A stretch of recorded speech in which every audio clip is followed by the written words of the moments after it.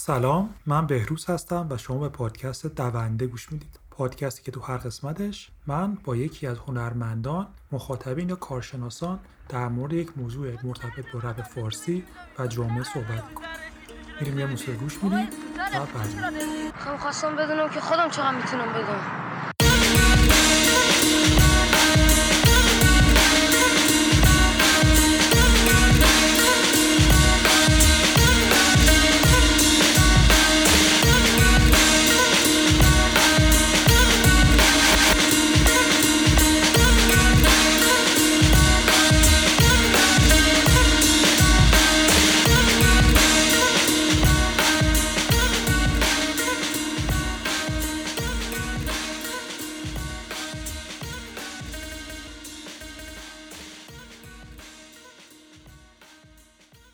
سلام سامان، چطوری؟ خوبی؟ سلام، مرسی، من خوبم. تو خوبی؟ ممنون، مرسی که دعوت منو پذیرفتی برای این پادکست. من برای شروع در واقع مقدمه بگم که من چجوری با تو آشنا شدم و برسیم به اینکه موضوع این پادکست چیه.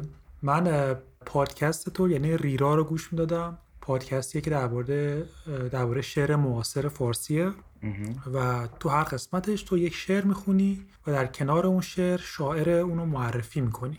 و خب پادکست تو همونطور که من گفتی از اوایل سال 99 شروع کردی و این روند رو داری، یه سری قسمت‌های ویژه داری و کارهای دیگه هم انجام میدی تو داخلش و من خودم از این پادکست خیلی لذت بردم. من خودم آدمی نیستم که زیاد اهل شعر باشم، حالا چه سنتی چه معاصر، ولی به جریان شناسی شعر معاصر علاقه دارم و سعی میکنم در موردش مطالعه کنم. و علت این که دعوت کردم ازت این که میخواستم تو این پادکست در مورد این قضیه صحبت بکنیم که خب جریانات فکری شعر معاصر چی بوده و به چه سمتی رفته. به خاطر اینکه ما همین چیزی رو در رپ هم داریم. رپ هم تفکرات مختلف داره، هنرمندان مختلف با پس‌زمینه‌های مختلف دارن، لحاظ اقتصادی، تفکری و خانواده، و این تقابل‌ها و این جریانات تو اونم هست. و من می‌خواستم این پادکست جوری باشه که ما یک نمونه دیگه از یه بخشی از هنر معاصر خودمون رو بیاریم و براش مثال بزنیم. ولی قبل از اون قضیه من دوست دارم با خودت بیشتر آشنا بشم. سامان کیه؟ چند سالشه؟ چه تحصیلاتی داره؟ و بیا جلو من چند سوال پرسم ازت. من سامانم، 33 سالمه و تحصیلاتم ادبیات فارسیه. دکترای ادبیات فارسی دارم. یعنی در واقع همه تحصیلات تو و وقت تو علاوه آکادمیک گذاشتی برای این کار. آره، لیسانس، فوق لیسانس، دکترا همش ادبیات فارسی. بسیارم عالی. و اینکه یعنی تو دبیرستانم انسانی بودی، درسته دیگه؟ آره، من دبیرستانم با اینکه هم خانواده مخالف بود، هم مثلا تو مدرسه یا مثلا بعضی معلمان میگفتن مثلا تو مثلا حیفه، مثلا بچه‌ها باهوش نباید برن انسانی، از این حرفا که میزدن و هنوزم میزنن. آره، ولی خیلی سفت تصمیم گرفتم که برم انسانی و رفتم و دست آخرم سر از ادبیات در بردم دیگه. گفتی در مورد خانوادت کم گفتی که مخالف بودن، که در مورد جو خانوادت میگی. تو خانوادت متعلق به کدوم طبقه اقتصادی هن اگه بخوایم بگیم، یا علاوه فرهنگی چه جوی داشتی؟ چه کتابایی میخوندن خانوادت، یا اینکه چه موسیقایی گوش میدن، چه فیلمایی نگاه میکردن؟ اینا رو هم بهمون بگو. ببین، من خانواده‌ام به اون معنی خانواده فرهنگی فکر کنی نبودیم که مثلا فرض کن پدر مادرم فرض کن نویسنده باشن یا مثلا روزنامه‌نگار باشن یا مترجم باشن یا استاد باشن. پدرم شغل آزاد داشت، مادرم خانه‌دار بود، ولی کتاب تو خونه ما زیاد بود. یعنی این پیونده با کتاب ما داشتیم از بچگی. مثل خب خیلی این نمایشگاه کتاب رفتن یک آیین هر ساله‌ای بود که ما انجام میدادیم. اردیبهشت ماه. آره، ولی اون چیزی که خیلی رو من تأثیر گذاشت که منو خیلی کتاب خون کرد، یه معلمان بود تو دوره راهنمایی. ایشون باعث شد که من خیلی کتاب خون بشم و شاید اصلا این که تصمیم گرفتم برم انسانی و بعدترم به ادبیات کشیده شدم، مثلا شروعش جرقش اونجا بود. اولش تو من دوست داشتم برم جامعه شناسی بخونم. اولش که تو دبیرستان شروع کردم رشته انسانی رو می‌خواستم جامعه شناسی بخونم، ولی بعد نظرم عوض شد، کشیده شدم بیشتر به سمت ادبیات. آره اینطوری بود و کشیده شدم به سمت ادبیات و تو دبیرستان رفتم المپیاد ادبی و این یه چیزی شد دیگه، یه کاتالیزوری شد که منو بیشتر برد به سمت ادبیات و میتونستم به دور کنکور برم دانشگاه ادبیات بخونم و همین کارو کردم و دیگه همین جاده رو مستقیم اومدم تا اینجا که هستم دیگه. درسته. مثلا الان که میگی المپیاد، ما شاید من یا اکثر کسایی که حالا گوش میدن المپیاد تو ذهنشون صرفا ریاضی و فیزیک و این چیزا باشه، یعنی خب آدما کمتر در مورد المپیاد ادبیات شنیدن. حالا خب جالبه. و یه قسمتی هم داره، قسمت ویژه‌ای که در مورد قیصر امینپور صحبت می‌کنی و اونجا هم در مورد این صحبت کردی که این علاقت چه جوریه و اون چیزی که من گوش دادم و صحبت می‌کردی معلومه که یه آدمی بودی که واقعا علاقه داشتی، یعنی قشنگ معلومه شعر می‌خوندی، دنبال می‌کردی کتاب شعر و این خوب خیلی جالبه. این به خصوص حالا برای من میگم به خاطری که من چون خودم رشتم ریاضی بوده و بعدم اونم مهندس شدم، دورم و زیاد مهندس گرفته بودن و کلا یکم از این جو ادبیات و اینا من فاصله داشتم. ولی خیلی خوب بسیاری ما تو قسمت اول پادکست باهات آشنا شدیم. میریم یک موسیقی کوتاه گوش میدیم و برمیگردیم با موضوع برنامه. با ما باشید. دیشب خوابشو دیدم تو خواب، بهم گفت چیکار کردی با خودت، چقدر شکستی، گفتم تو که رفتی همه چی به هم ریخ، رومو کردم به زمین گفتم به چخ تو به چخیم، با اون بازی کرد شدم بازیگر، لحظه لحظه فکر تو خالی تر، 4 فصل پاییز تو شد آخر رادی، خیلی فرق کردم با اون که باور داشتی، من گمم تو این جهنم جایی که یه روز برام امید بهشت بود، دیر اومدی زود بری، زل زدم به رفتنت خورشید زمستون، من و این سرما و این پلکای سنگین و این صندلی خالی، تو رو یادمون نرفته هنوز، فهمیدم باخت دادم باختمت وقتی آبروم نرفته هنوز،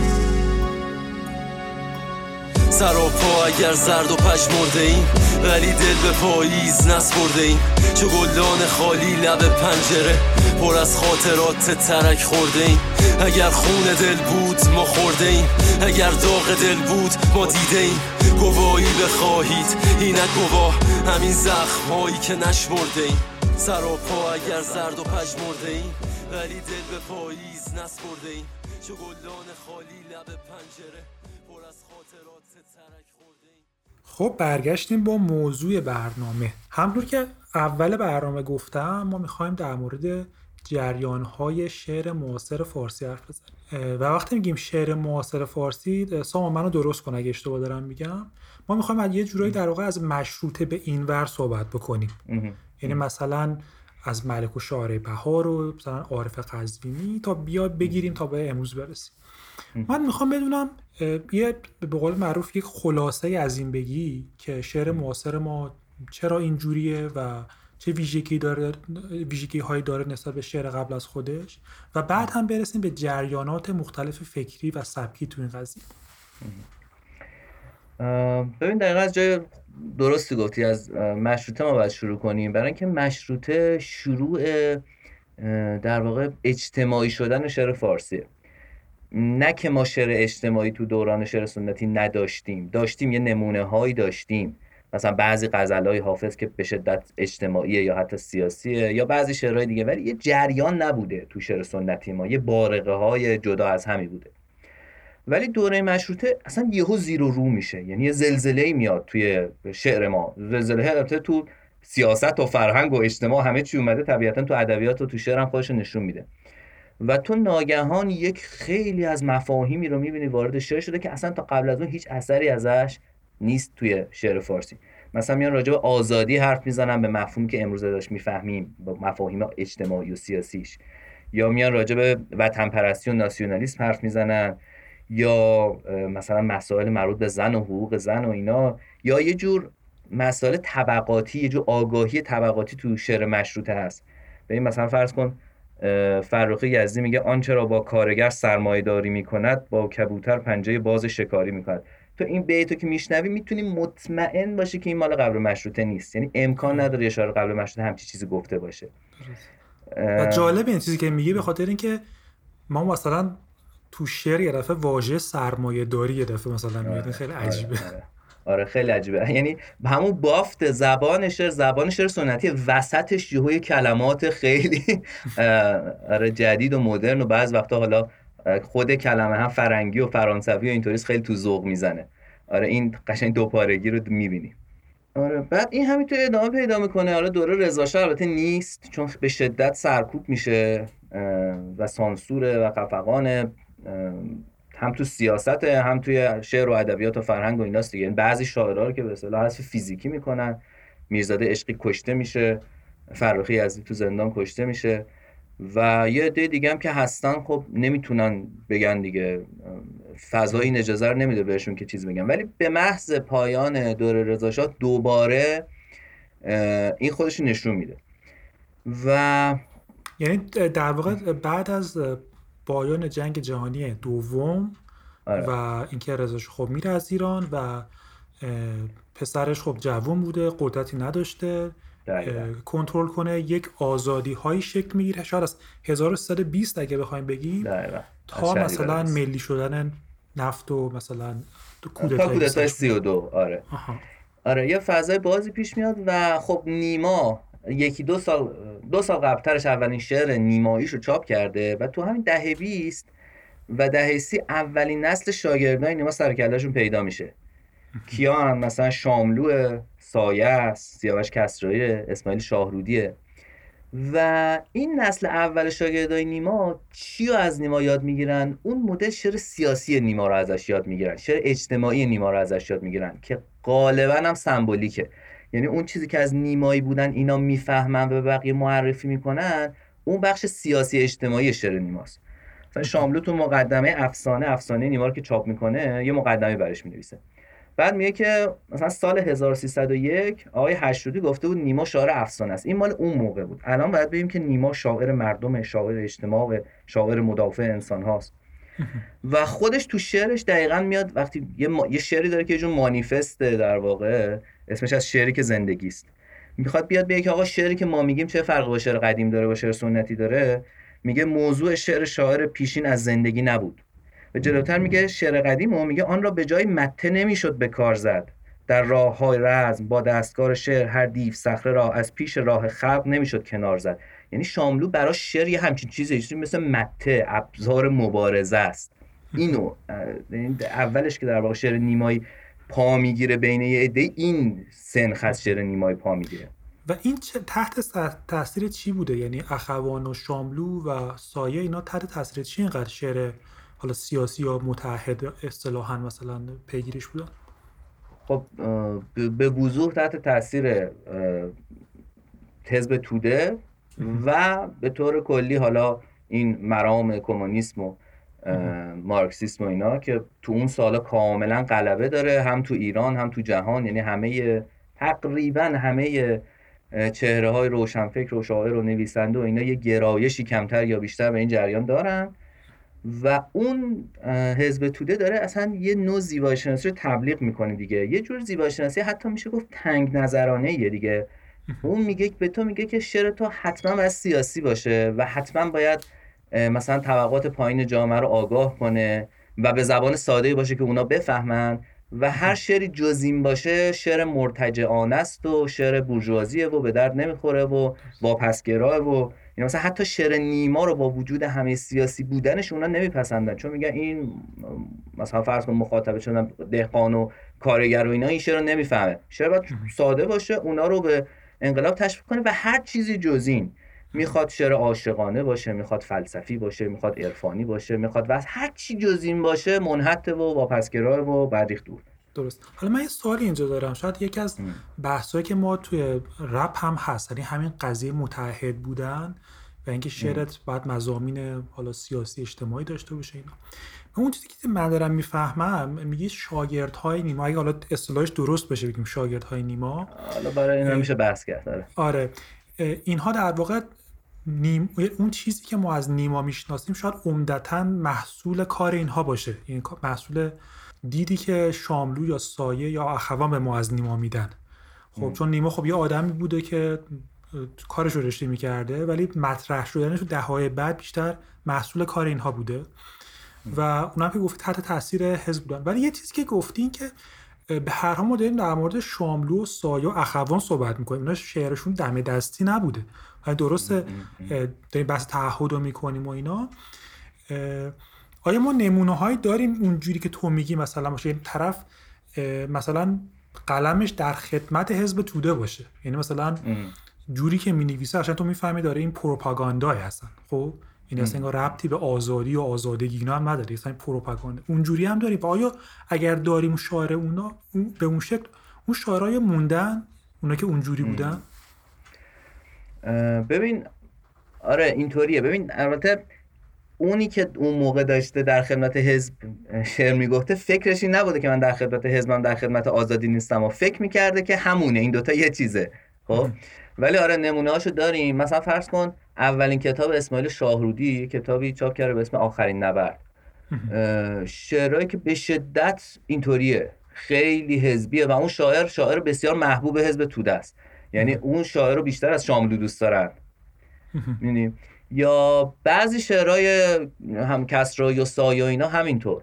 ببین یه شعر معروفی داره سایه به اسم کاروان که شعر خوبی، البته نمیخوام بگم شعر بدیه، ولی یه جور این در واقع این مانیفسته رو اونجا میگه سایه، اون شعری که میگه دیر است گالیا و هنگام بوسه و غزل عاشقانه نیست، مثلا همینو داره میگه دیگه، وقتی شعر عاشقانه گفتن نیست اصلا، الان نباید به این چیزا پرد. این چه زمانیه؟ یعنی ما درباره سایه چه زمانی صحبت می‌کنیم؟ این الان قبل از کودتاست. مثلا این درست. کتاب شبگیر دقیقاً فکر کنم مرداد 32 چاپ میشه. تو شعر رو طبیعتاً قبل کودتا گفته دیگه. درست. و این حالا این گروهی که اصلا شاعرای مطرحی هستن، ما معمولاً حالا میگم من دوره ربطش میدم به جریانات دیگه هنری از جمله رپ فارسی. وقتی یک جریان این شکلی داری، مسلماً همه شعر فارسی این شاعر متعهد و تو اینجا چپ نیستن، در واقع بر گروه‌هایی باشن که در مقابل اینا وای میستن. این تو شعر ما چه جوری بوده تو؟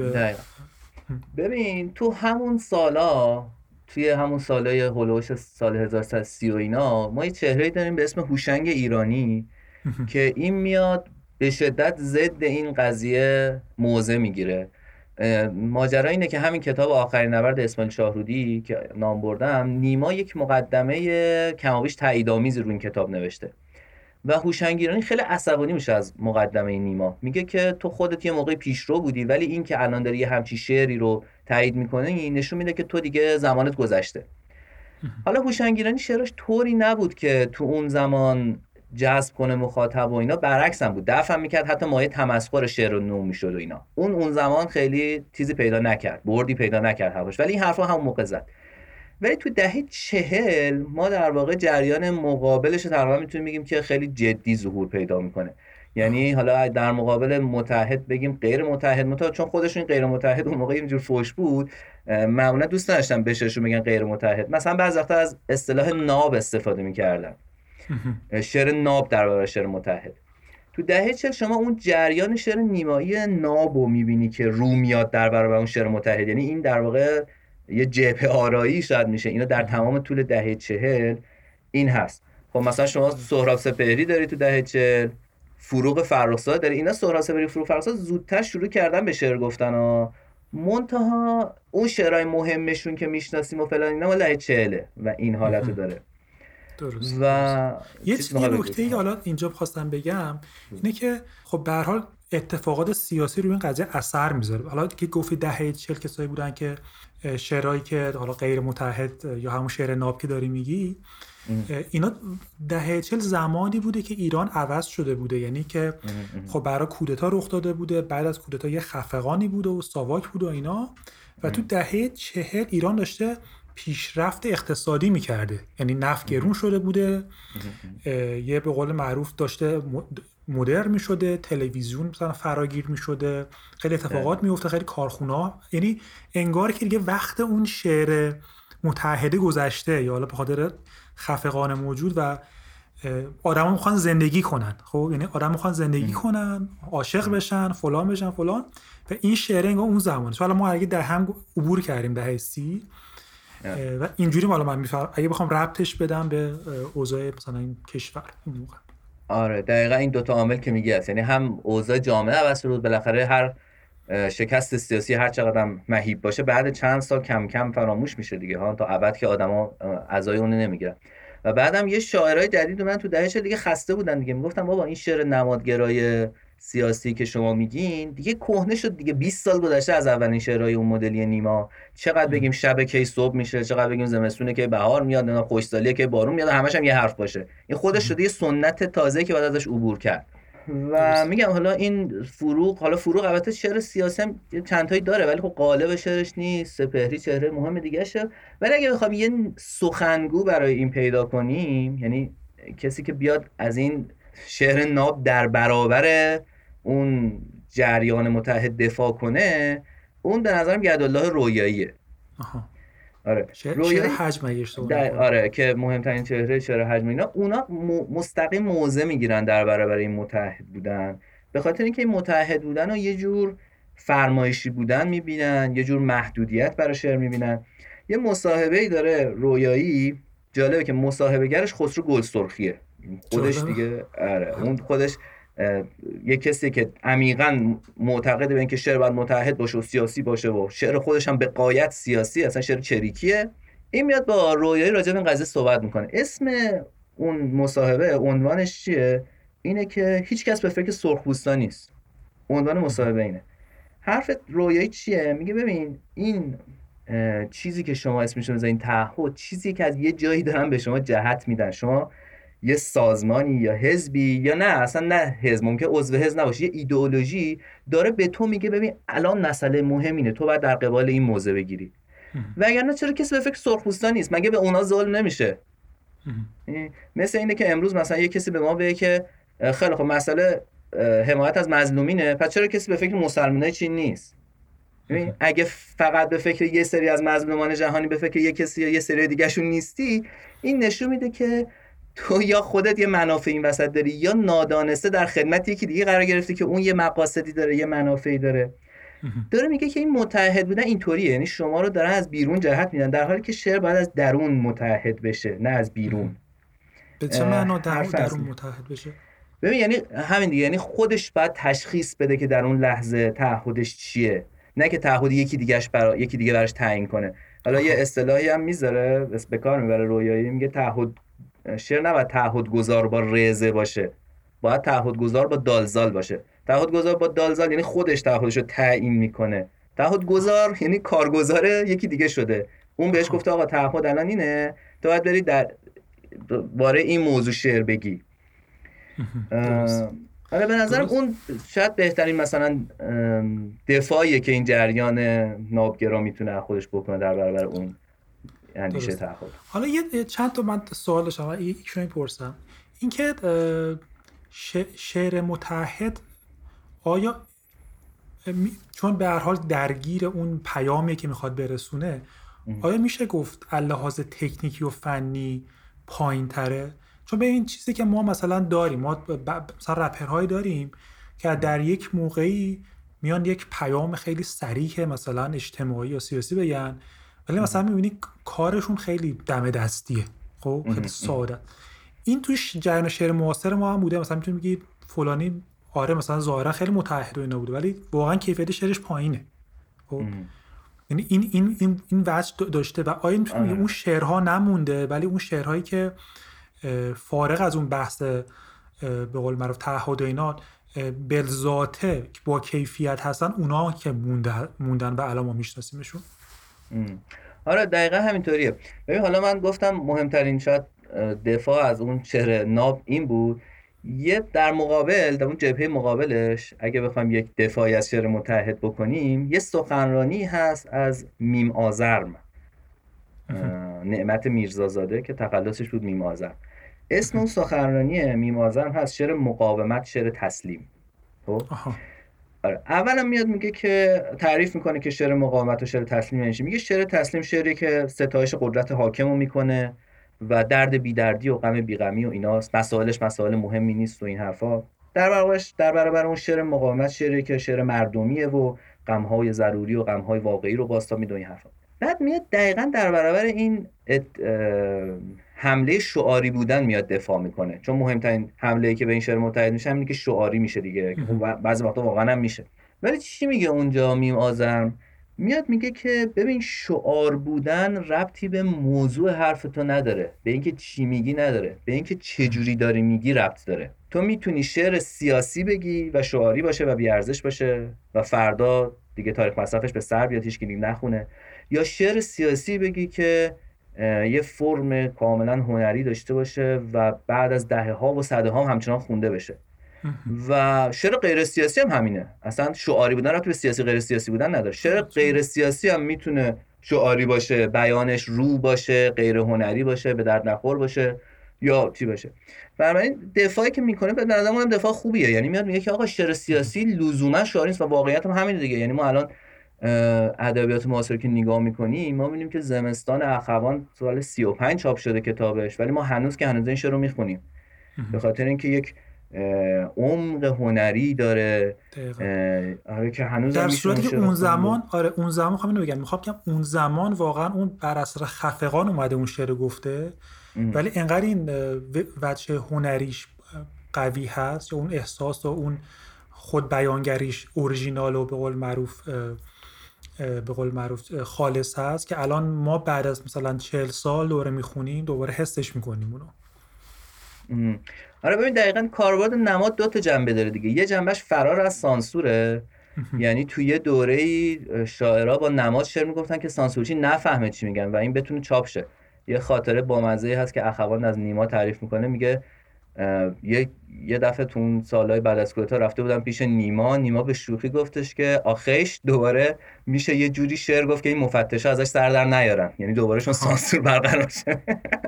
ولی این واقعا یه جنبشه، یعنی خود نیما قطعا متوجه هست که کاربرد نماد فقط برای فرار از سانسور نیست، برای عمق دادن به شعر هم هست، برای اینکه شعر تاریخ مصرف نداشته باشه هم هست، برای اینکه شعر بتونه دلالت‌های فراتر از یک موقعیت خاص، یک واقعه خاص پیدا کنم هست. و اینه که الان شما ما شعر زمستان رو میخونیم، ممکنه تو مقاطع بسیاری بعد از اون کودتای 32 هم ما خیلی ایرانی‌ها این شعر رو خونده باشن، باهاش همزاد پنداری کرده باشن و در آینده دوباره بکنن. یه سوال پرسم مرا بریم به سمت این مقدار بعد از انقلاب اونجا بررسی کنیم.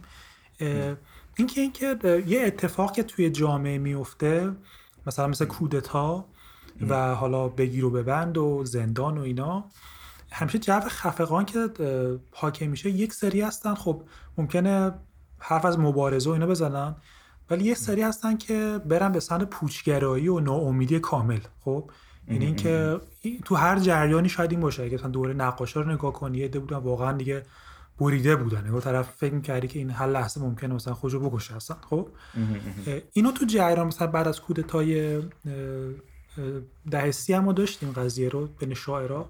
آره دقیقاً. ببین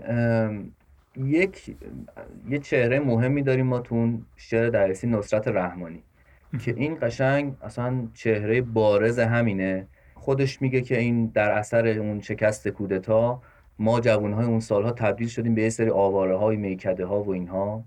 یه نسلی بودن که دیگه به مثلا اون ارزش‌های سنتی باور نداشتن، امیدشون رو بسته بودن به یک مبارزه سیاسی، اونم پوچ از آب در اومده بود و اینا دیگه هیچی براشون نمونده بود، واقعا به پوچی رسیده بودن و دست زده بودن به معنی واقعی کلمه به خودویرانگری، به الکل، به مواد مخدر و بسیاری از اینا واقعا نابود شدن با این روند.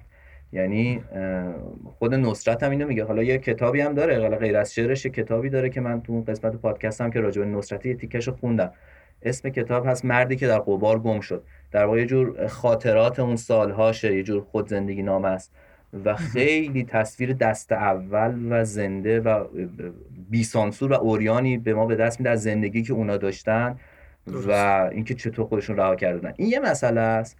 در برابر این حالا ببین خود اخوان هم به این واقعا متهم بوده که تو دوچار یه ناامیدی بی‌درمانی هستی. این تو همون ساله بعد از کودتا شاعرایی مثلا کسرایی یا سایه اینو به اخوان میگفتن که بابا آخه دیگه بس دیگه، چقدر مثلا. ببین اینجا در واقع دعواییه که از هر طرف تو خودتو بذاری میتونی یک کم بهش حق بدی. اخوان میگه که آقا من احساس حقیقیم این ناامیدی است، اگه بخوام به عنوان شاعر احساس حقیقیمو بیان کنم همینو باید بگم و اگه شعر امیدوارانه بگم به اون صداقت شاعرانه، به اون اصالت شاعرانه خودم خیانت کردن و مثلا شاید حتی بتونه اتهام بزنه به طرف مقابل، بگه تویی که داری شعر امیدوارانه میگی، تو داری طبق دستورالعمل شعر میگی، وگرنه تو این شرایط که نمیشه امیدوار بود. یعنی این طرف قضیه است. اون طرف قضیه هم میتونه به اون اخوان یا هر کس دیگه که اینطوری داره شعر میگه بگه که ببین، اولا که خب ناامیدی درست، ولی اولا این ناامیدی چقدر قراره طول بکشه دیگه؟ آدم 5 سال 10 سال دیگه تا آخر عمر که نمیتونی تا تو ناامیدی یه اتفاقی که تو جوونیت افتاده بمونی. و بعدم این که ببین هر دوره سیاهی، سیاه ترین دوره ها تو وحشتناکترین حکومت ها تموم شدن دیگه، بالاخره تموم میشن. درست. تا ابد که نمونه. این وسط ما اگه تنها چیزی که میتونیم حفظ کنیم برای خودمون تو اون دوره سیاه اون امیده است. اگه اون امیده رو از دست بدی نابود میشی. درست. پس بعد اون امیده رو حفظ کنی ها. حالا یه نکته که هست، بیایم این برای کم انقلاب، چون این چیزی که داریم میگیم مثلا تو دهه 60 ما خب حکم فرما بود، حالا مثل بعد از کودتای 28 مرداد و اینا، دهه 60 خب دهه خیلی سکوتی هم تو موسیقی ما، حالا تو فیلم ما واسه حداقل یه سری کارا که انجام شده، ولی تو موسیقی و شعر خیلی صحنه عوض میشه. انگار که یه سری شاعرای دیگه میان، حالا اونا که میخواد سابقه مذهبی تر داشتن میان و اون شاعرایی که به قول معروف قولای دهه 30 و 40 بودن، اونا تو نمیخوام بگم در محاق میرن، چون حالا اونا بودن چون کار میکردن ولی کمتر مورد توجه قرار میگرفتن، یا حداقل کمتر مورد توجه رسمی قرار میگرفتن، جای اینجوری بگم. در مورد اون موقع توضیح میدید دهه 60 70 اون موقع چی گذشت؟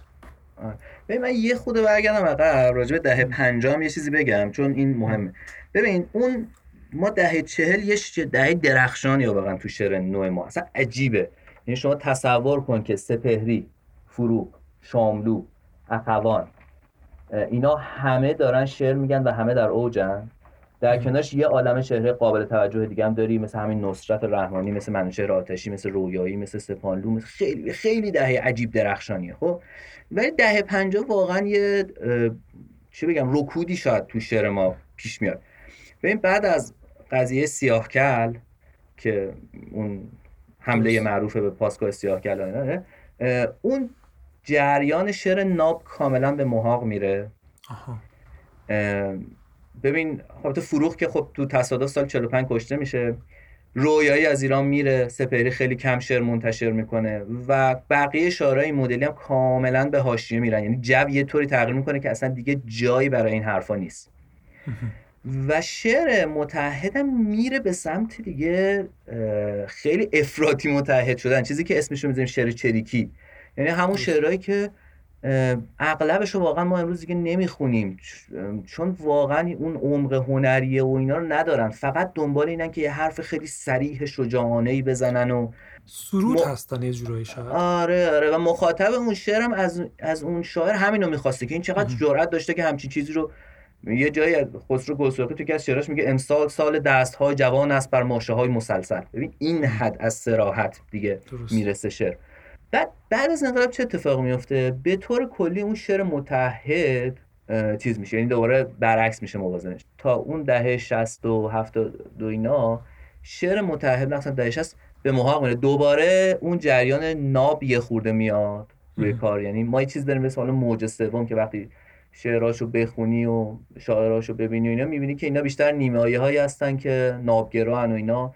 بعد مثلا خب سهراب سپهری خیلی محبوب میشه تو اون دهه ها، یعنی شاعری که توی دهه 40 شاید به اندازه الان یا دهه مثلا 60 70 محبوب نبود، خیلی محبوب میشه. یعنی یه جور به اون سمت میریم. در کنارش یه نسل تازه از شاعرای مذهبی هم ظهور میکنن که اینا متحدن، منتها ایدئولوژیشون دیگه مارکسیست نیست، ایدئولوژیشون یه جور ایدئولوژی اسلامی دیگه تحت تاثیر شریعتی و آل احمد و اینا هستن. اینا ببین چهره‌های مهمش، حالا نوگراهاشو من میگم دیگه، مثلا قیصر امینپور، سید حسن حسینی، سلمان هراتی، اینا چهره‌های مهمشن. اینایی که خیلی خوشبینن به این انقلابی که شده و آرمان‌هاشو و بعدم بلافاصله جنگ پیش میاد و شروع میکنن در ستایش رزمنده‌های جنگ گفتن و در واقع تا اواخر دهه 60 هم همین هست دیگه تو شعرشون این قالبه. بعدش خب طبیعتاً با پایان جنگ شعر اینا یه مقدار به سمت‌های دیگه‌ای میره، ولی تا زمان جنگ سمت و سوی اصلی شعرشون اینه دیگه. درست. و حالا چه اتفاقی برای شاملو میفته، چه اتفاقی برای سایه میفته توی سالا؟ ببین سایه اصلا کلا یه مقدار چیز میره به سمت غزل گفتن و شعر سنتی گفتن و اینا. یعنی اون سایه نیمایی کم کم اصلا به محاق میره یه جورایی و شروع میکنه یه کار دیگه کردن، غزل‌های حافظانه گفتن که در نوع خودش هم خب خیلی قشنگه و اینا، ولی دیگه خب تو این قصه که ما تعریف میکنیم مثلا تقریبا جایی نداره. شاملو هست شعر میگه تا تو بعد از انقلاب اگه درست یادم باشه 3 تا مجموعه شعر شاملو چاپ کرده، ولی به نظر خیلی شاملو هم از اوج فاصله میگیره. یعنی به نظر من اگر بخوایم آخرین کتاب درجه 1 شاملو رو نام ببریم، کتاب ترانه‌های کوچک غربتی که سال 59 چاپ میشه. اون درست. 3 کتاب بعدیش گرچه شعرهای خوبی توشون هست ولی در کل که نگاه کنی دیگه اون شاید درخشش مجموعه قبلیشو نداره. درست. یه نکته که هست که مثلا ما تو دنیای رپ هم باش هستیم، این بعد اینکه یک حالا خفقانی میشه، اتفاق سیاسی میفته یا اصلا به خاطر مسائل زندگی خود هنرمندا، خب عده‌ای میرن از ایران و حالا میشن، نمیدونم این واژه واقعا درسته، نمیشه هنرمند در تبعید. حالا الزاما تبعید برای همه نیست ولی برای مهاجرت هست و خب اثر میذاره. اون هنرمند دیگه تو سرزمین خودش نیست، اون ارتباط فیزیکی هر روزه رو نداره. تو شعر معاصر ما مهاجرت چقدر تأثیر گذاشته؟ یعنی حالا در مورد یدالله رویایی صحبت کردی، ولی خب مثلا اسماعیل خویی میدونم مثلا اونم اشتباه نکنم یه زمان ایران رفت و در اینا چه اتفاقی میفته؟ شعرشون چه تغییری میکنه؟ آره دقیقاً بعد از انقلاب این اتفاقی که میگی تو شعر ما میفته. چهره‌های مشهوری میرن از ایران یا مجبور میشن برن از ایران. حالا رویایی خود قبل‌تر رفته، اصلا چند سال قبل از انقلاب رفته، ولی کسرایی، خویی، نادرپور، همین میم آذر هم که ازش اسم بردم، اینا چهره‌های قابل ذکری هستن که خب بعد از انقلاب مجبور شدن از ایران برن و اغلب متاسفانه همینی که میگی، یعنی شعرشون درخشش شعر زمانی که تو ایران بودن رو نداره. حالا دلایلی هم میشه براش فکر کرد و اینا. راجب خویی خودش یه جایی فکر میکنه اگه درست هم باشه یه اظهار نظری میکنه و این مسئله اینه که شعر خویی وقتی از ایران میره خیلی صریح‌تر و در واقع شعاری‌تر میشه و شعریه که شاید به کار مثلا خبرگزاری‌ها خیلی بیاد، خیلی خوششون بیاد، ولی واقعا چون چند بارم اومد تو من و تو اگه اشتباه نکنم که خیلی عجیب بود برام. فکر میکنم آره. خلاصه این اتفاق میفته متاسفانه و حالا اون مسائل روحی جدایی از میهن و اینا هم هست که واقعا براشون خیلی سخته. کسرایی شعرهایی داره که در واقع مضمونش همینه، این دوری از ایران که چقدر براش سخت بوده، دلم هوای آفتاب میکنه. خیلی شعر تاثیرگذاری هم هست، واقعا خیلی صادقانه است و اینا. و این قصه خیلی متاسفانه غمگینیه که بارها نه فقط بعد از انقلاب، بارها هم توی دوره معاصر ما تکرار شده دیگه. اصلا اخوان همون تو دهه 30 شعر معروف چیزو میگه، چاوش رو میگه که راجع به رفتن از ایرانه. خیلی قبل‌تر از اینا مثلا ما لاهوتی رو داریم. این داستانه که بارها تکرار شده تو دوره معاصر. درست. یه نکته که اصلا من فکر میکنم تو شعر معاصر ما هم اینجوری باشه، به هر حال وقتی ما در مورد دهه 40 صحبت میکنیم یا مثلا دهه 30 صحبت میکنیم یا دهه 50، خب اینا یه سری کسایی بودن که دور همدیگه بودن، با همدیگه کار میکردن، تو کافه همدیگه رو میدیدن و یک جمعی داشتن که یک چیزی از داخل این جمعه میومده بیرون، هی همدیگه رو نقد میکردن، یکی نقد مینوشته جواب یکی رو میداده فلان اینا. ولی وقتی مهاجرت صورت میگیره در واقع یه جوری پراکنده میشن و این شعرا هم که میگی اینا متعلق شده به نسل اینترنت و ارتباطات هم که نبودن و این بیشتر شاید باعث میشه که اصلا ایزوله اصطلاحاً بشن و ارتباطشون رو از دست بدن. شاید اینجوری باشه. آره دقیقاً اینی که میگی خیلی مهمه، خیلی موثره. یعنی بارها تو گفتگوهای این شاعرای معاصر میبینی که این جمعایی که داشتن و این شعر خوندن و این نقد مداوم اینا چقدر تأثیر داشته، چقدر در واقع همدیگر رو رشد میدادن. وقتی این از بین میره طبیعتاً تأثیر واقعا مخربی داره رو کارشون. یه چیز دیگه هم دارم که حالا برای تقریبا پایان پادکست داریم نزدیک میشیم، همین حالت که با مزه هم باشه. توی چیزایی ما داریم توی خب توی رپ شاید شنیده باشید، مثلا دیس کردن و این به اون میپره و اینا. ولی خب اینا بعض وقتا خیلی دیس‌ها داریم که خیلی هم جدی هستن، یعنی تقابل اندیشه هستن. خصوصا ما تو سال اخیر اینو زیاد میبینیم، یعنی به خاطر اینکه رپرها الان برای سنشون سن بالاتری شده، ادبیاتشون پخته تره، فکرشون پخته تره، روبروی هم قرار گرفتنشون هم پخته تر شده. یعنی یک نفر در مورد اصلا بحث همین تعهد و متحد نبودن داره همدیگه رو میزنن به قول معروف. یکی در مورد تو وابسته ای، مثلا من مستقلا مثلا این کارو میکنم. میخوام ببینم نقدهای اینطوری توی شعر معاصر ما چجوری بوده؟ آیا مثلا شاعرها در شعر جواب همدیگه رو میدادن اینجوری اتفاق میافتاده، یا اینکه این تقابلات چه فرمی داشته؟ مثلا در قالب نوشتن نقد بوده، تو خود شعر بوده، چه جوری بوده؟ ببین بیشتر تو قالب نقد نوشتن بوده. همین مسئله تعهد، عدم تعهد که خب خیلی شدیده. رو سپهری شدیدترین نقدا رو میکنن تو دهه 40، اون منتقدای هوادار تعهد و اینا. مثلا رضا براهنی معروفه که به سپهری میگفت بچه بودای اشرافی مثلا. خیلی مثلا حرصشون در میاد که آقا چرا این مثلا داره راجع به عرفان شعر میگه تو این سالها اینا. ولی توی شعرم گهگاه هست. حالا غیر از این دعوای تعهد و عدم تعهد که گفتیم، دعوای اصلا نوگرایی و سنتگرایی هم بوده دیگه توی شعر معاصر ما. مهدی حمیدی شیرازی شاعر معروفیه که اون مرگ قوش خیلی معروفه، شنیدم که چون قوی زیبا بمیرد، و یه شعر ازش تو کتاب درسی هم بود و هنوز هست، شعر در امواج سند.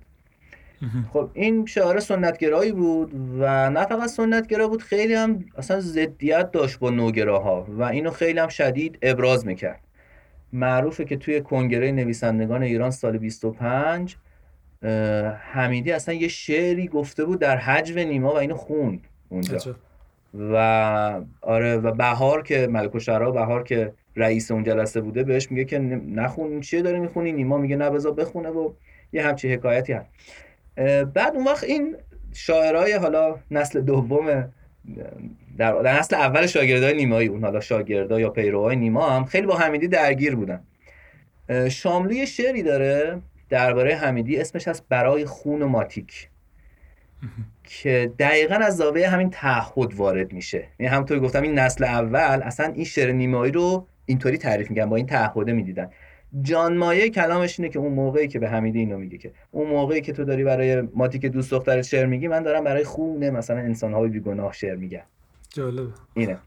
آره. بعد اخوان هم مثلا یه مقاله‌ای داره در نقد حمیدی که اون دیگه از این زاویه وارد نشده، با همون اسم مقاله‌اش هست من گر تو شاه دخترانی من خدای شاعرانم. این مصرع حمیدی گفته من خدای شاعرانم. این دیگه خیلی سخت بوده برای اخوان. آره خب به قول معروف رپرها میخری گنگش بالا بوده دیگه، خیلی ناجور زده به یارو. آره. بعد اون اخوان اونجا تو اون مقاله به شدت چیز میکنه، حمیدی رو نقد میکنه. نه معیارای نقدش هم دیگه تعهد و اینا نیست، میگه آقا تو وزن و بلد نیستی، قافیه رو بلد نیستی، اصلا معنی نداره تو شعرات. خیلی مقاله بامزه ای، حالا اگه وقت کسی بره بخونه. آره من اولین بار که خوندم خیلی خندیدم. جالب، بسیارم عالی. من فکر کنم صحبتای خوبی شد و اگر چیزی برای بخش پایان داری خوشحال میشم بگی. فقط من یه چیزی میخواستم بگم، اینه که حالا من الان خبر ندارم کتابای درسی امروز چه جوریه، ولی منی که متولد 63 هستم، واقعا اون چیزی که به عنوان ادبیات به ما گفتن واقعا چیز عمیقی نبود، بیشتر حالت قالب‌های شعری به ما گفتن. یعنی من اون چیزی که یادمه، خب یه بخشی حال شعر سنتی هسته، شعر قدیمی هستش و غزل و قصیده و مصنوی این چیزا، و به شعر معاصر که میرسید خیلی کوتاه بود. شعر نیمایی آزاد، شعر سپید و شعر مثلا که احمد رضا احمدی میگفت که اونو ما اسمهای شنیدیم از این موجنو و یه نمونه شعر، و هیچ موقع ما داخل مثلا اینکه طرف چی فکر میکرده یا مثلا چه جوری فکر میکرده نبودیم. یعنی فقط یه سری قالب بود، ما اینا رو میدیدیم و سریع هم رد میشدیم. و برای خود من مثلا فکر میکنم این خلأه، یعنی که نمیدونم حالا کتابا الان عوض شده یا نه، ولی شاید مثلا برای کسی که توی مدرسه درس میده، این شاید خیلی وظیفه مهمیه برای دبیر که اینا رو به دانش آموزا بگه، که بگه آقا چه اتفاقی افتاد، اینا چرا اینجوری شعر میگفتن. و برای من به احتمالا خب ما هم شاید والا این نسلی بودیم که مقدار محتوای درسمون ایدئولوژیک هم بود، ما خیلی شاعرای انقلابی رو میخوندیم و شاید مثلا این سهراب سپهری برای ما خیلی بزرگ بود، خیلی یا سلمان هراتی هم میخوندیم و فلان، یا گرمارودی، موسوی گرمارودی اینا. حالا من نمیخوام بگم اینها آدمای بدی هستن یا فلانی هستن، به این معنی که دید ما خیلی محدود بود. ولی بعدها مثلا من خودم بعضی وقتا که رفتم چیزای مختلفی خوندم دیدم مثلا جریان کلا فرق داشت، مثلا جنبش‌های فکری، مسائل سیاسی چقدر تاثیرگذار بود و درست. ببین کتابای درسی از اون موقعی که اون کتابایی که من و شما خوندیم عوض شده و بدتر شده، خیلی هم بدتر شده. یعنی اون موقع دست کم ما مثلا یه شعر نیمایی از نیما تو کتابمون بود دیگه، داروگو داشتیم. آره. الان هیچ، خیلی خنده داره، 2 تا شعر از نیما تو کتابای درسی هست، هیچ کدوم شعر نیمایی نیست. یعنی اصلا این چقدر این قضیه خنده داره. و مثلا باز آره مثلا اون باغ من اخوان بود، پادشاه فصل پاییز، اونم حذف شده، از اخوان فقط یه شعر مونده. آره هی بدتر و بدتر شده. اینی که میگی به شدت درست، یعنی ادبیات حالا سنتی هم که خیلی خوب ارائه نمیشه تو کتاب درسی، اون به کنار، ولی ادبیات معاصر دیگه اصلا خیلی بد معرفی میشه و ارائه میشه تو کتاب درسی و علتش هم به نظرم واضحه. یعنی این مثلا صحبتایی که ما الان داریم میکنیم قرار نیست تو کتاب درسی باشه، قرار نیست بچه‌ها بفهمن و خبر داشتن از این حرفا که اصلا همچین داستانایی بوده و آره دیگه به همین سادگی دیگه یه نگاه گزینشی یه گوشه ها از شعر معاصر رو نشون میدن و اونم خیلی بد نشون میدن. یعنی ببین همون تقسیم بندی که تو میگی اون موقع تو کتاب درسی بود که تقسیم بندی معیوب و بدی هم هست البته، ولی باز یه چیزی بود، الان دیگه اونم نیست. یعنی واقعا خیلی بده، خیلی بده. چند تا شعر بدون اینکه هیچ دید کلی بده، بدون میگم این عارضه کلیه. یعنی راجع به ادبیات سنتیمون هم هست. ببین من اسمشو میذارم عارضه نزدیک بینی. یعنی چی؟ یعنی تو یه شعر رو میخونی، معنی لغتشو پیدا میکنی، اینکه این اضافه تشبیه یا استعاره میفهمی، ولی اینکه اصلا این شعر اجزاش به هم چه ربطی دارن و این خود این متن توی یک بافتاری، توی کانتکستی بوده، اون کانتکست چیه، اون بافتار چیه، اینا کاملا غایبه تو کتابای درسی ما. ببین تو الان از یک کسی که از دبیرستان فارغ التحصیل میشه تو ایران، فارغ التحصیل میشه تو ایران، بپرس که آقا حافظ چرا شاعر بزرگیه؟ حافظ چی میگه اصلا؟ حرف حساب شاعر چیه؟ حافظ چیه؟ میتونه جواب بده؟ نمیتونه جواب بده. نه دقیقاً. وا نمیتونه. آره ما راجع به اونم حتی این مشکل داریم، ولی راجع به ادبیات معاصر شدیدتر هم هست. آره حالا یه چیزی بگم خیلی حالا اینم جالب برام بود. این صنایع ادبی که اینقدر برای ما استرس روش بود و مثلا تو امتحانات می اومد و اینا، خیلی جالب. من دارم اینه که گفتی من فکر میکنم این که ما خیلی از رپرها به خاطر که چون به هر حال با بازی با کلمات دیگه، یعنی تو بخشش قافیه ساختن و اینجور چیزاست، اینقدر اینا تو شعرشون هست، یعنی خیلی الان استفاده شده. یعنی اینکه جناس باشه، مثلا واژه‌ای باشه، ایهام باشه، آره خیلی اینا زیاده.